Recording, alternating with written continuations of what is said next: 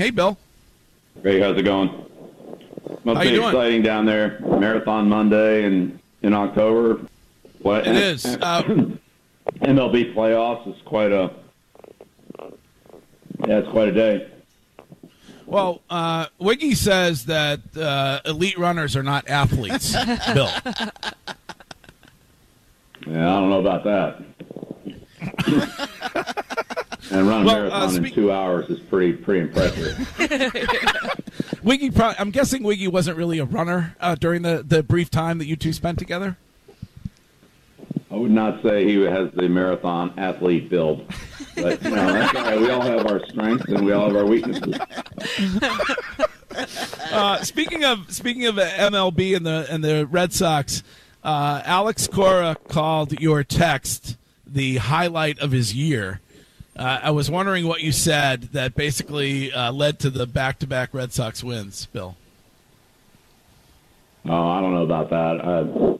The Alex, we've been friends for a while and really respect what he does and what he's brought to the Sox. So I've enjoyed our relationship and looks like he's doing fine. He's got a good team and they've played well and got a big win tonight. I wouldn't mind getting a motivational text from you every once in a while. If I don't know if you like before the show starts. Is that something? Do you do that?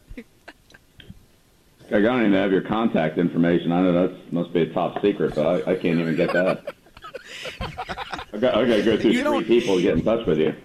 Wow, Bill, you don't use emojis when you text. I don't see you as an emoji guy.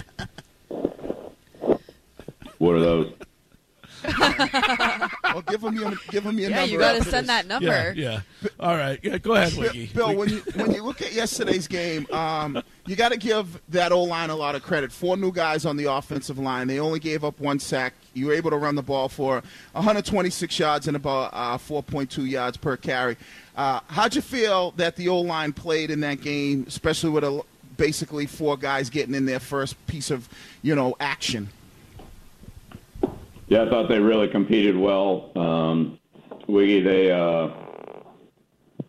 one of the kind of good things about it was we knew what it was going to be all week, so, we really had a chance to practice it and work it. But, Ted's played a lot of football for us, so, and so does James. They know our system as well as anybody, and then, Yodny and Justin did a good job for us to tackle. Mac did a nice job of, getting the ball out on time, and Josh and the offensive staff, I thought did a really good job of, managing the game and doing things that didn't put us, unnecessarily at risk. And we executed, a lot of them pretty well. Certainly could have been better, but not bad. Bill, Jamie Collins contributed to this team right away. What's been the best thing that he brings to this defense? Well, yeah, it's good to have Jamie back. We'll, see how it goes going forward. But he was able to, give us a little rotation and depth to our linebacker situation. Some of those guys are a little banged up. Juwan didn't play last week, but he was able to, come back this week. And Kyle missed a little time earlier in the season, so missed the Jet game. So it's good to have a little depth there. Bill, what do you end up doing as far as addressing maybe a ball control issue with Damian Harris? Well, we just got to take care of the ball better offensively, period. We had bad balls on the ground. We've had DBs with their hands on the balls. Some of them they've caught, some of them they haven't. But just in general, we've been working on that since the first day of spring. It's number one thing for us, and we just gotta keep doing a better job of it. Bill, one of the things that you always talk about is situational football.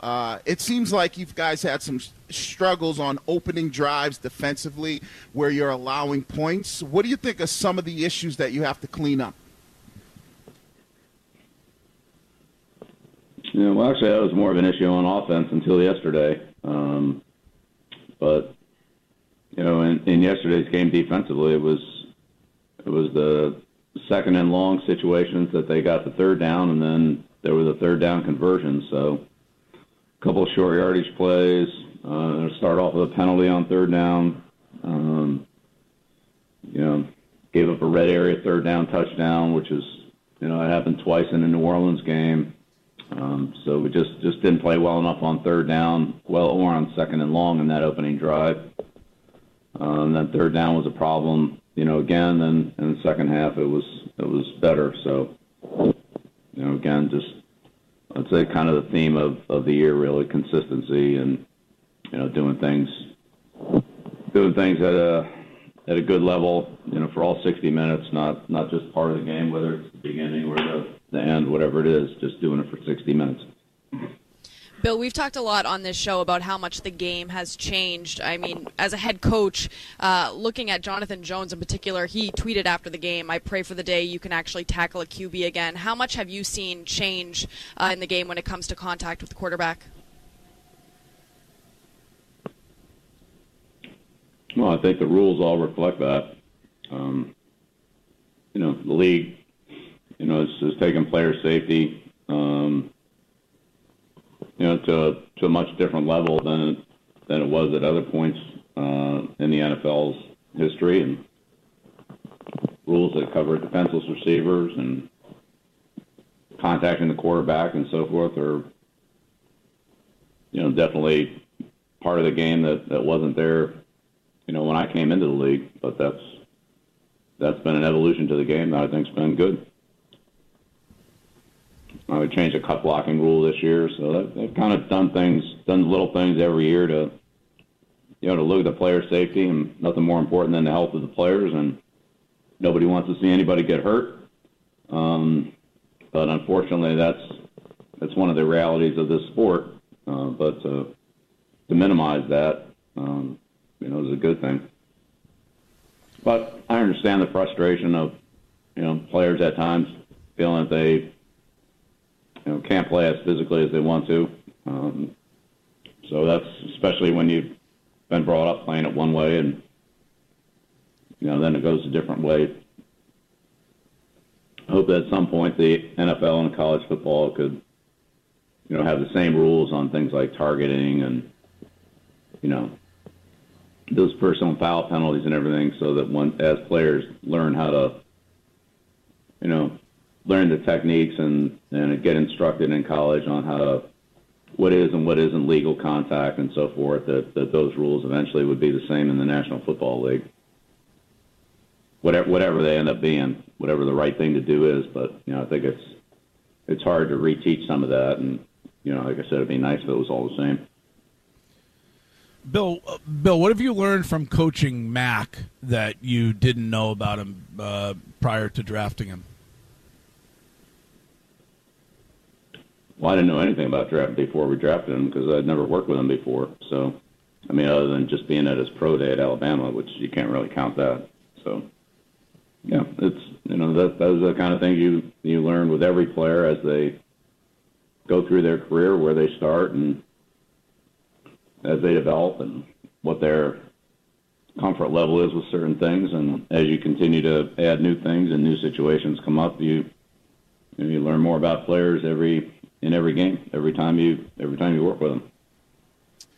Bill, you talk about consistency. One player, it seems like he's been pretty consistent, has been Matt Judon. He's got 5.5 sacks through the first 5 weeks of the season. What makes him a unique player? It seems like he can do a little bit of everything. What would you say makes Matt such a good player?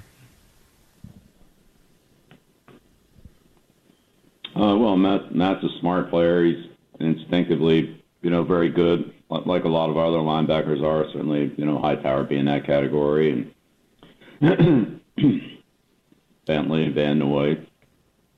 Like that, but very instinctive player. He's strong. He's explosive. He's got good acceleration. So when you combine speed and power against really any blocker, that's a tough combination when you're able to,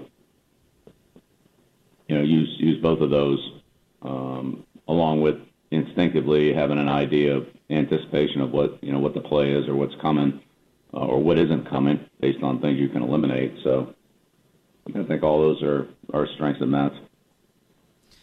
Stephon Gilmore, now a Carolina Panther. How hard is it to separate from such a talented guy, especially when you have to face him Week 9?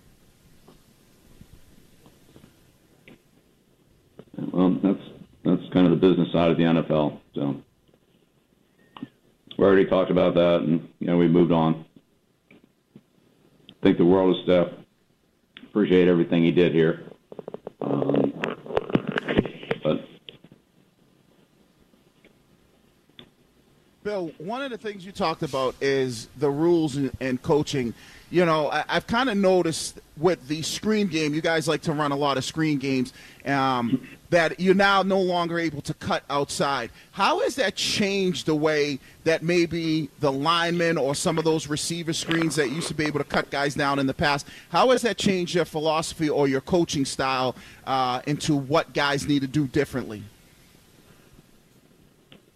I think it's been a significant change, Jermaine. As you know, a lot of teams, and we've done this at times too on certain plays where really the play is to cut a defender, and defensively, those tackles that are pulling around like we had on that toss play in the fourth quarter that Brandon ran. It changes the game for the secondary not being able to aggressively take on the pulling linemen. They have to, as you said, find a different way to deal with them. So, but those rules are similar to the kickoff coverage rules, where you can't block below the waist, or you can't cut block on kickoff coverage. You can't cut the blockers that are coming to block you.